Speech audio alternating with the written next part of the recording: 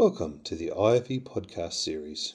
Today's podcast is an IFE Grand Challenge lecture and features the Honourable Trish White, National President and Chair of Engineers Australia.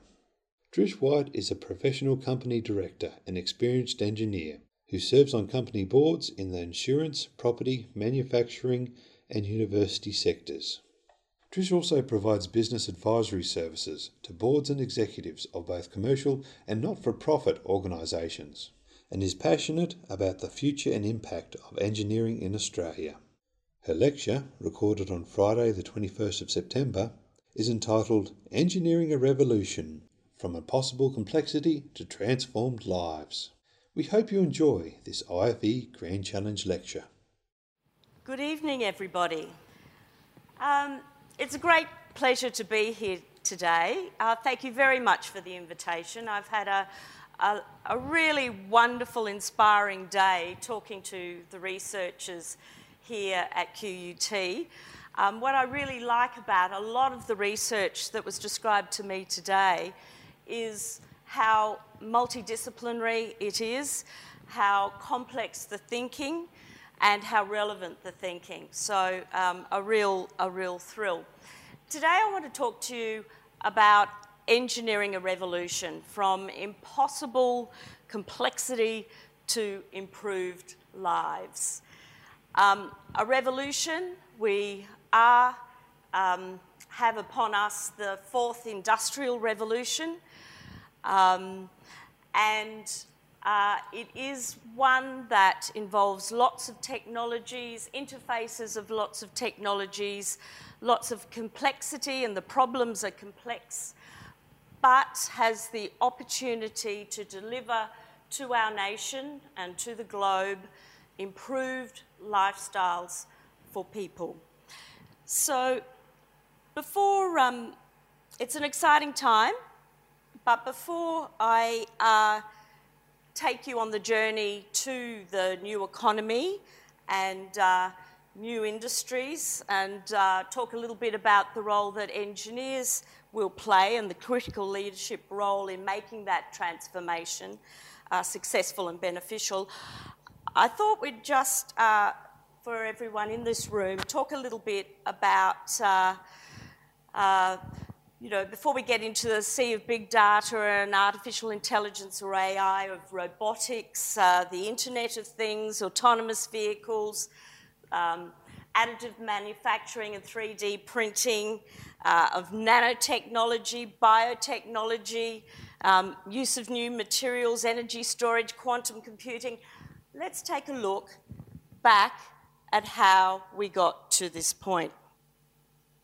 So, as I'm sure most of you know, the first industrial revolution generally refers to a time generally around 1760 when steam power was used to mechanise production.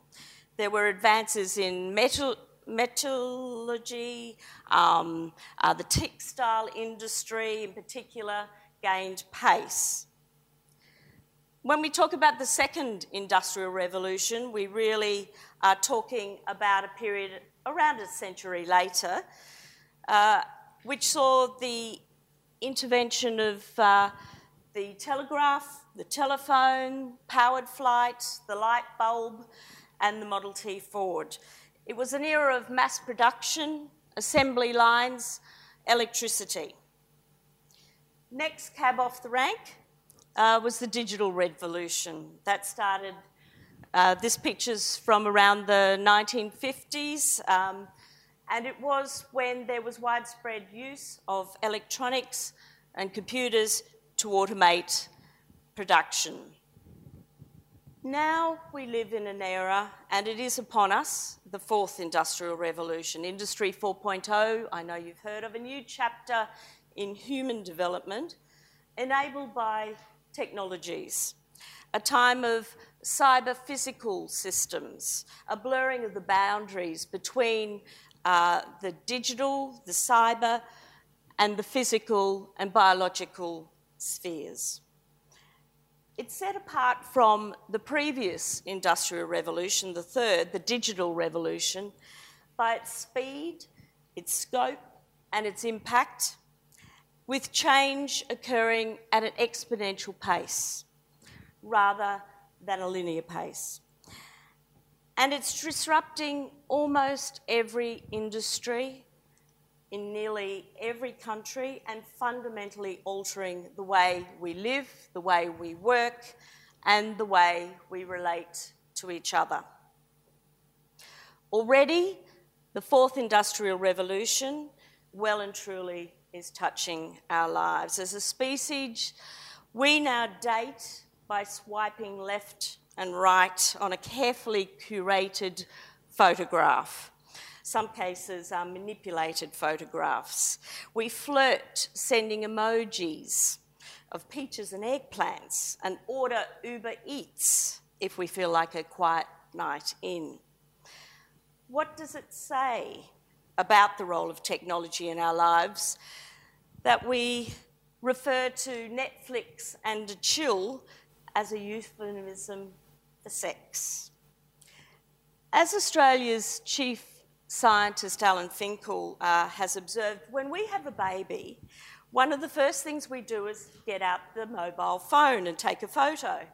Every second, he notes, 4 humans are born and 9 iPhones are born as well. So we're making new series more than twice as fast as we're making new babies. And of course, there's Siri's AI siblings, your personal assistants, Cortana and Alexa, your chat box, Replica, and Watson from IBM, who diagnoses tumours, and talent scouts for the professional basketball leagues.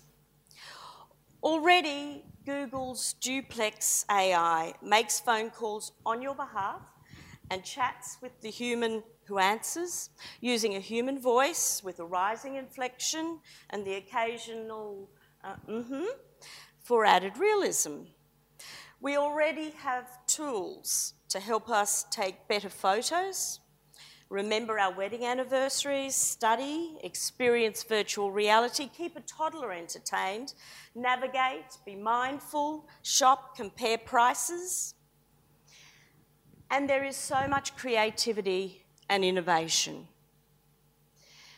Innovation activity in this country and in the OECD accounts for about 50% of economic growth in the OECD.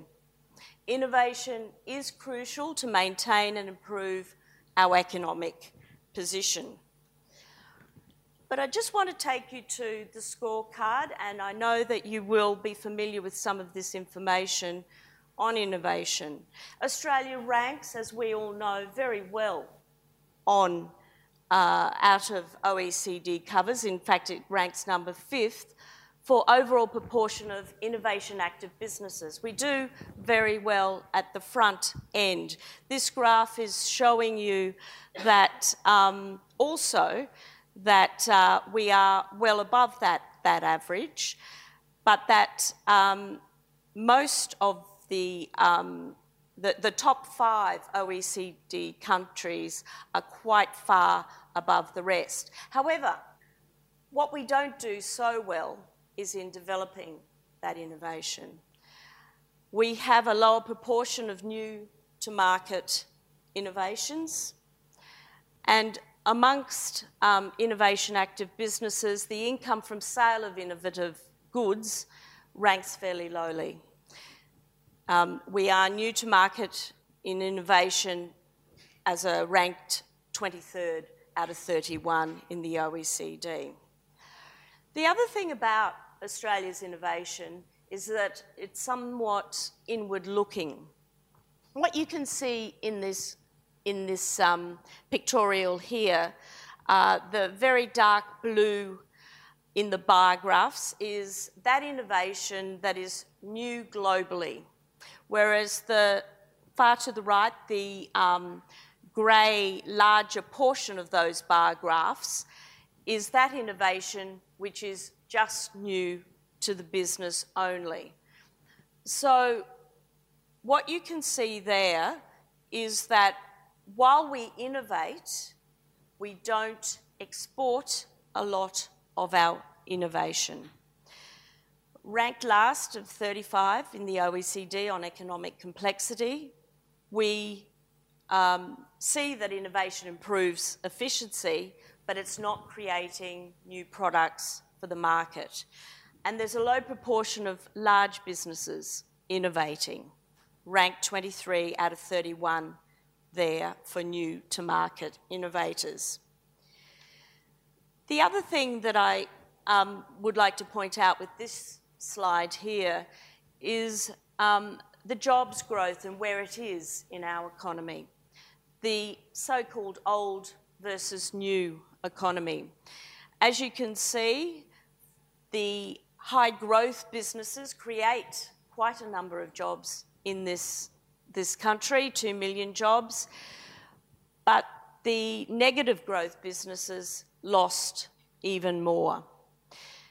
Over the same period, if you can look to the far right, the net jobs growth in the country is made up mainly by startups jobs growth. There were 820,000 new jobs created over that period,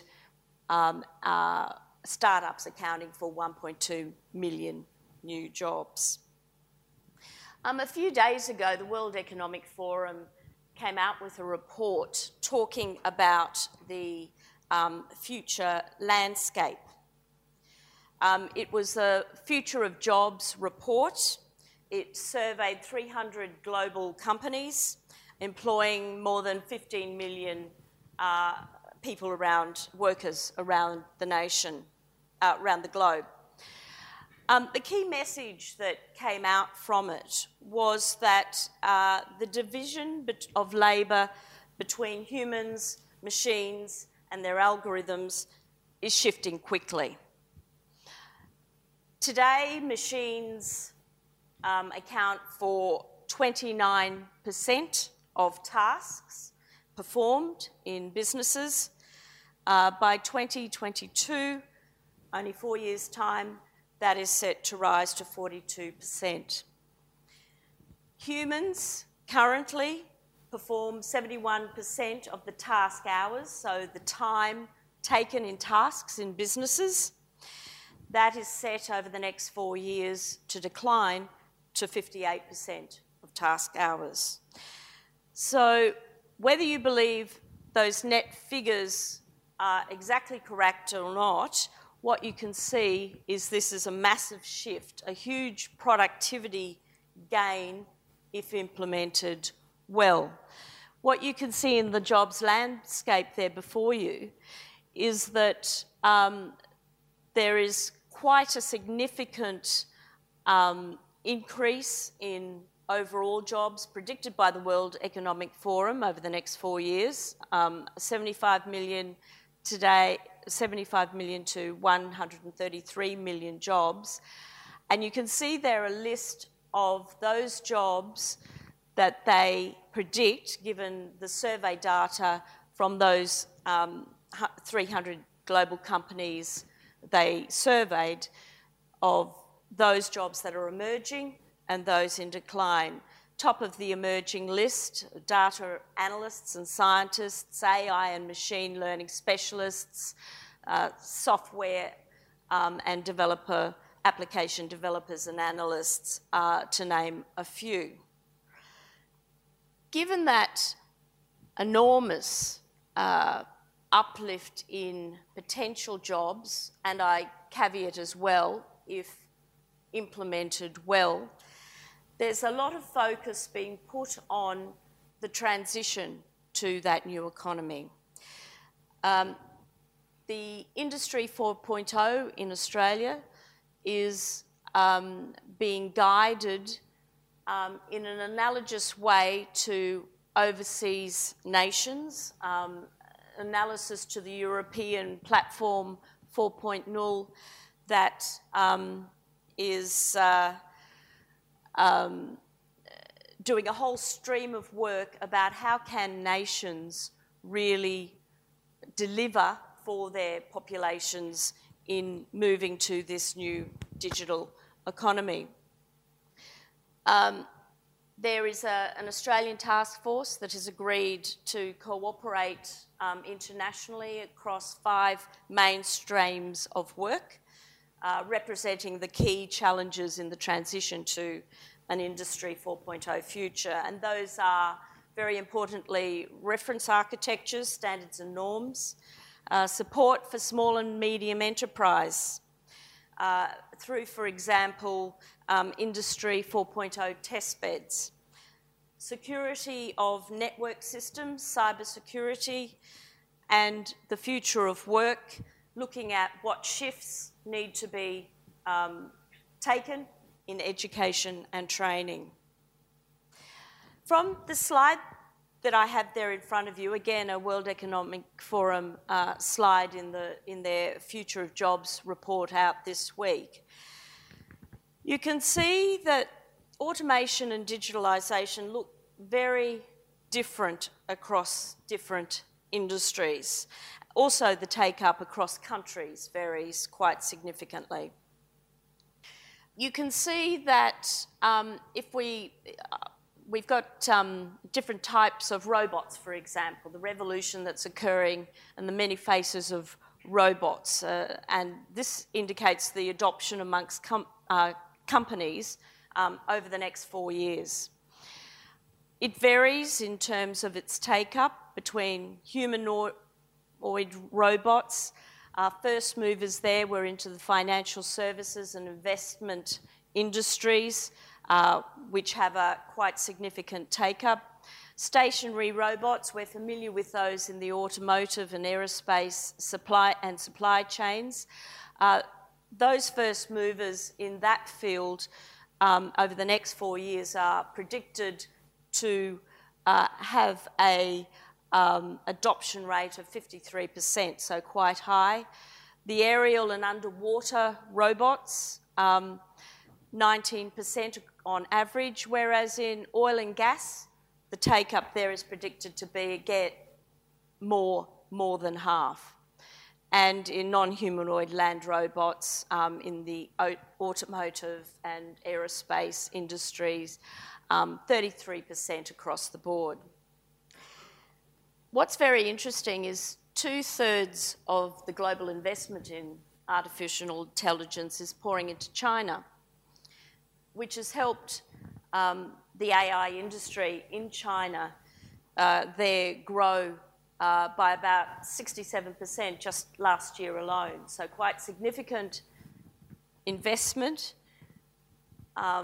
You might know about Capricorn, which is a very young startup in China, a state-backed enterprise which produces semiconductors and AI chips, is now producing an AI chip with an optimised deep learning technology, which it will be putting into and is putting into the Huawei smartphones, and predicting over the next few years that there will be 1 billion smartphones worldwide with that technology.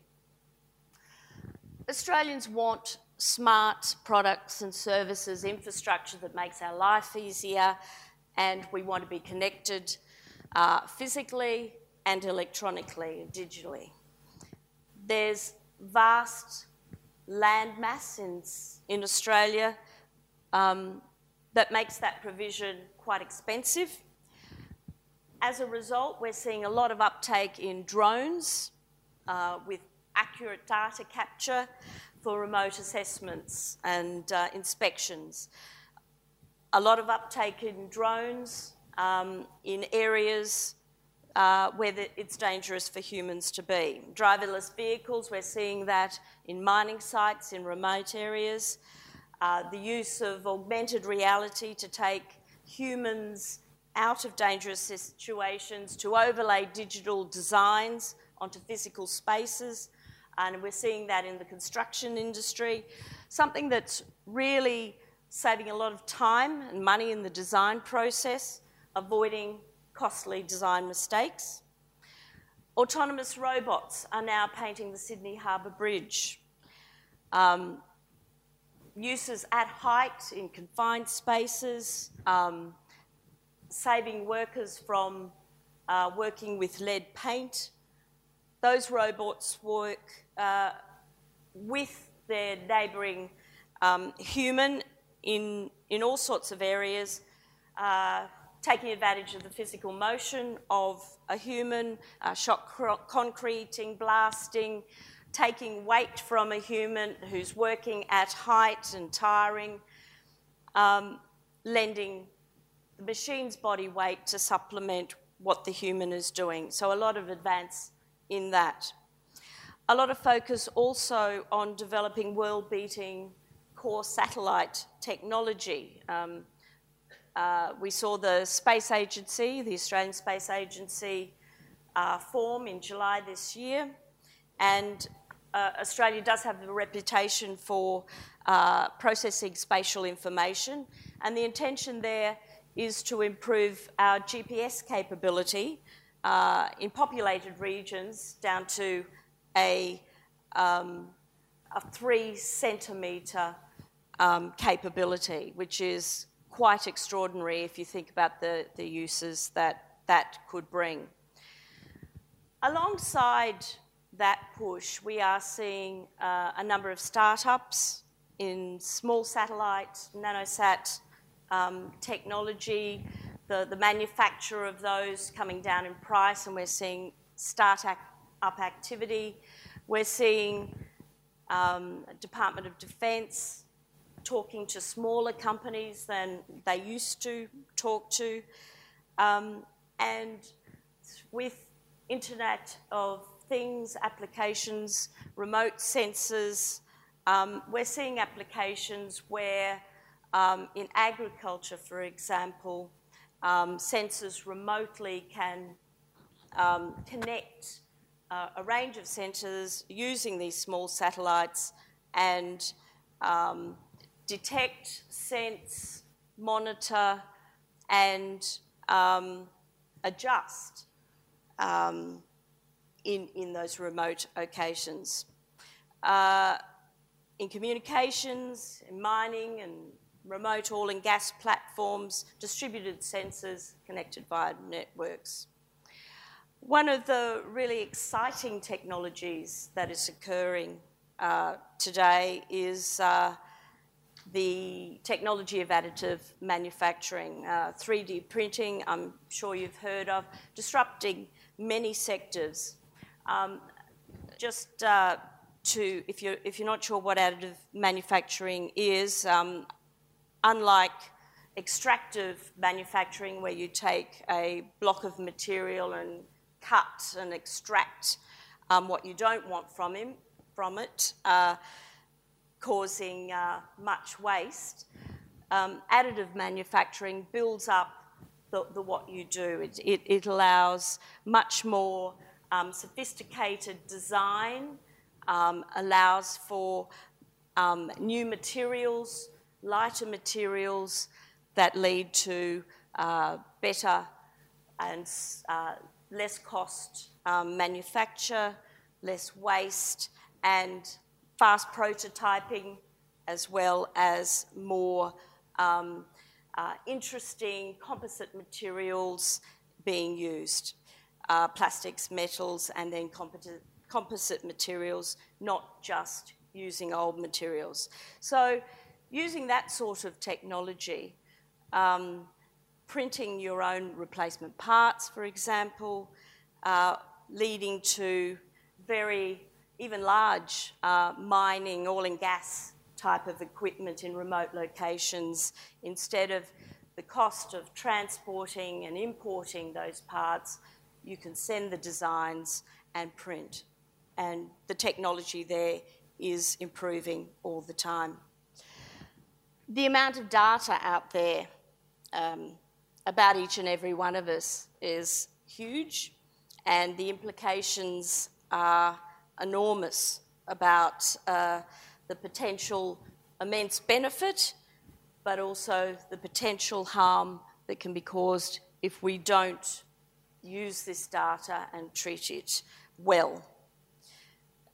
When we provide information about ourselves, we seldom fully consider where it'll end up. For example, people enjoy finding out about their ancestry. by sending saliva or a cheek swab to sites like Ancestry.com and others to find out perhaps that they're 1/16 of a particular racial grouping. Your faithful Fitbit, dishing up data on every step you take, every heartbeat. Like Santa Claus, it knows when you're sleeping, knows when you're awake. Unlike Santa Claus, it's real. Facebook scans our photos, naming the people in them, identifying our friends and family members, assessing our consumer preferences via what we wear, what we eat, deciding on our personality type, using that information for advertisers to sell us things or attempt to sway our votes. People simply walking down the street in New York City recently were scanned in the lead up to Fashion Week, and artificial intelligence and machine learning used to find people who look different from the norm, a process shoe company New Balance called real-time exception spotting. We know about the Cambridge Analytica data mining company that claimed it had psychological profiles of 220 million US citizens based on 5,000 separate data sets. There's also the possible misuse of data for heightened inequality. Computers can be biased as their human designers, who are not especially diverse. Siri and her AI siblings tend to have young, white, male dads. Last year, we saw where facial recognition programs, one produced by IBM, could correctly identify a person's gender from a photo 99% of the time for white men. For dark-skinned women, not so much. The system got it wrong 34% of the time. Similarly, the popular Face app, which lets you make your face older, younger, hotter, the opposite sex, initially made dark faces lighter when adjusting them to be, quote, better. We remember Tay, the Microsoft-developed chat box, who interacted with people on Twitter and learnt by doing so, but not in a very nice way. American academic and author Virginia Eubanks examines the issue of digital bias in a book, Automating Inequality. One of the examples she gives is of a Department of Human Services program in part of the USA that employs a predictive algorithm to identify children likely to be a victim of abuse. One of the factors it used was if a child had been referred to the system more than once. The problem is that people are more likely to report African Americans suspected of abuse than white families suspected of abuse, and that showed up in the results. She has come up with an oath of digital non-harm. I won't read it to you, but it talks about the sorts of issues that we should be cognizant of when we design and implement these systems. Engineers that are chartered sign up to a code of conduct and a code of ethics. There are 100,000 members of Engineers Australia that abide by that code. While not as poetic as the poem of the previous slide, it also commits engineers to using our knowledge and skills for the benefit of the community and the environment. In it, we sign up to demonstrate integrity, practice competently, exercise leadership, promote sustainability. Looking to the future, with driverless cars, we'll all soon have access to the chauffeuring that we dream of, and with increased road safety to boot. We'll have more personalised medicine, virtual personal assistants, drones make deliveries. On the other hand, we're being increasingly put under surveillance, subject to potential for misuse, for cyber warfare, cyber crimes, and identity theft, cyberbullying. Our elections can be influenced by false news. As we know from our own research, over 70% of the fastest growing occupations in Australia need science, technology, engineering and maths skills. If we automate away the entry-level profession tasks completely, we have to be sure that we can give junior people the experience they need to take on the higher level work that technology can't deliver. How can we ensure the technology is used for good? Engineers are at the heart of the transition that needs to occur. They're the people that use their practical problem-solving skills to turn ideas into practical products and service for the benefit of the community. Unlocking the productivity gains, harnessing innovation, creating new jobs, and doing it in an ethical manner will require a new skill set. People sometimes call them soft skills, but they're often hard for engineers to learn, but increasingly significant contribution to professional success. Communication skills, ability to tell a story about the importance and value of the technology and the solution. But engineers, while they have to be analytical, be prepared to get into the detail, they also need to be able to see the wider context. They need to be multidisciplinary, have a wider view, engage in full networks, draw information from other areas and disciplines, understand the businesses they're in, understand the customers they serve. Because good engineering ultimately is about people. The value an engineer brings to the increasingly complex problems of modern times lies not solely in our technical knowledge, nor is it rooted just in the problem-solving processes. Rather, the value we add comes from the deliberate integration of both of those things towards some meaningful end. Our relevance lies in the combination of our specialist knowledge, our discipline processes, and systems thinking, and the impact of our work on society. Creativity and judgment, the ability to understand when the answers you are getting are wrong, ability to estimate what the answers might be. Impact, does the technology and the way it's applied serve the community in the right way? A sense of users and a sense of consequences. Whose rules and how do you insert the rules in an artificial intelligence algorithm? What is the quality of the data feeding that AI from sensors? Chartered engineers are required to comply with 16 areas of competency.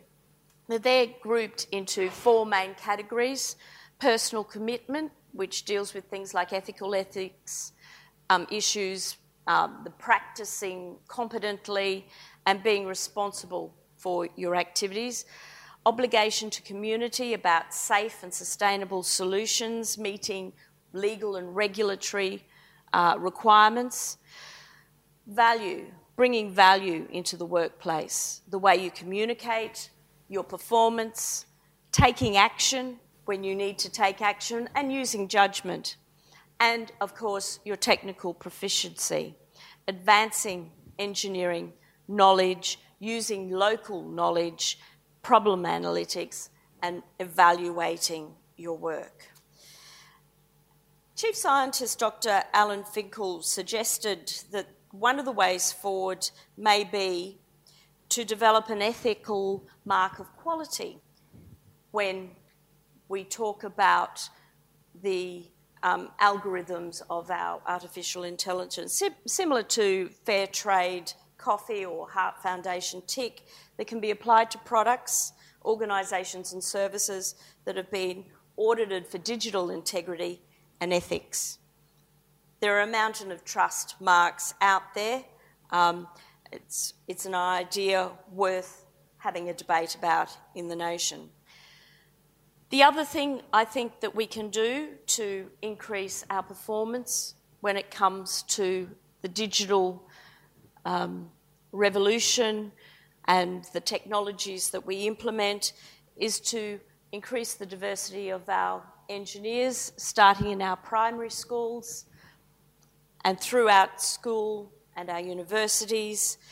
Engineers Australia is particularly passionate about encouraging girls in STEM from primary school onwards. It's a hard task. Only 6% of girls in this country study Year 12 advanced maths and physics, and the figures aren't very much better for young men. Engineers Australia turns 100 in the next 12 months.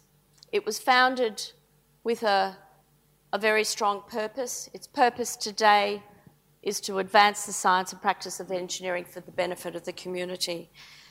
That's a core purpose that hasn't changed, and it is what we believe will drive our stewardship of the engineering profession as it responds to the future, fostering cultural change so Australian society can benefit from a more inclusive, qualified, inspired, practical engineering workforce.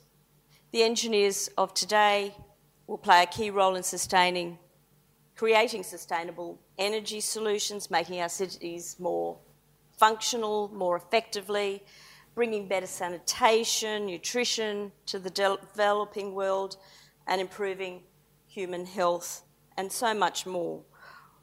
While it's impossible to predict what other advances the future will hold, it's a certainty that they will rely on engineers as part of the professional bodies and a mixture of professions that will be called upon to turn ideas into reality.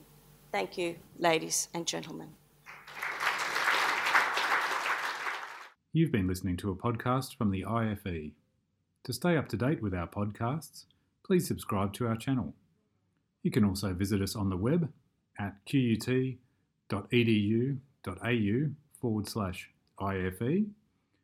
and we're also on Twitter at IFE_QUT, and also on Instagram at IFE.QUT.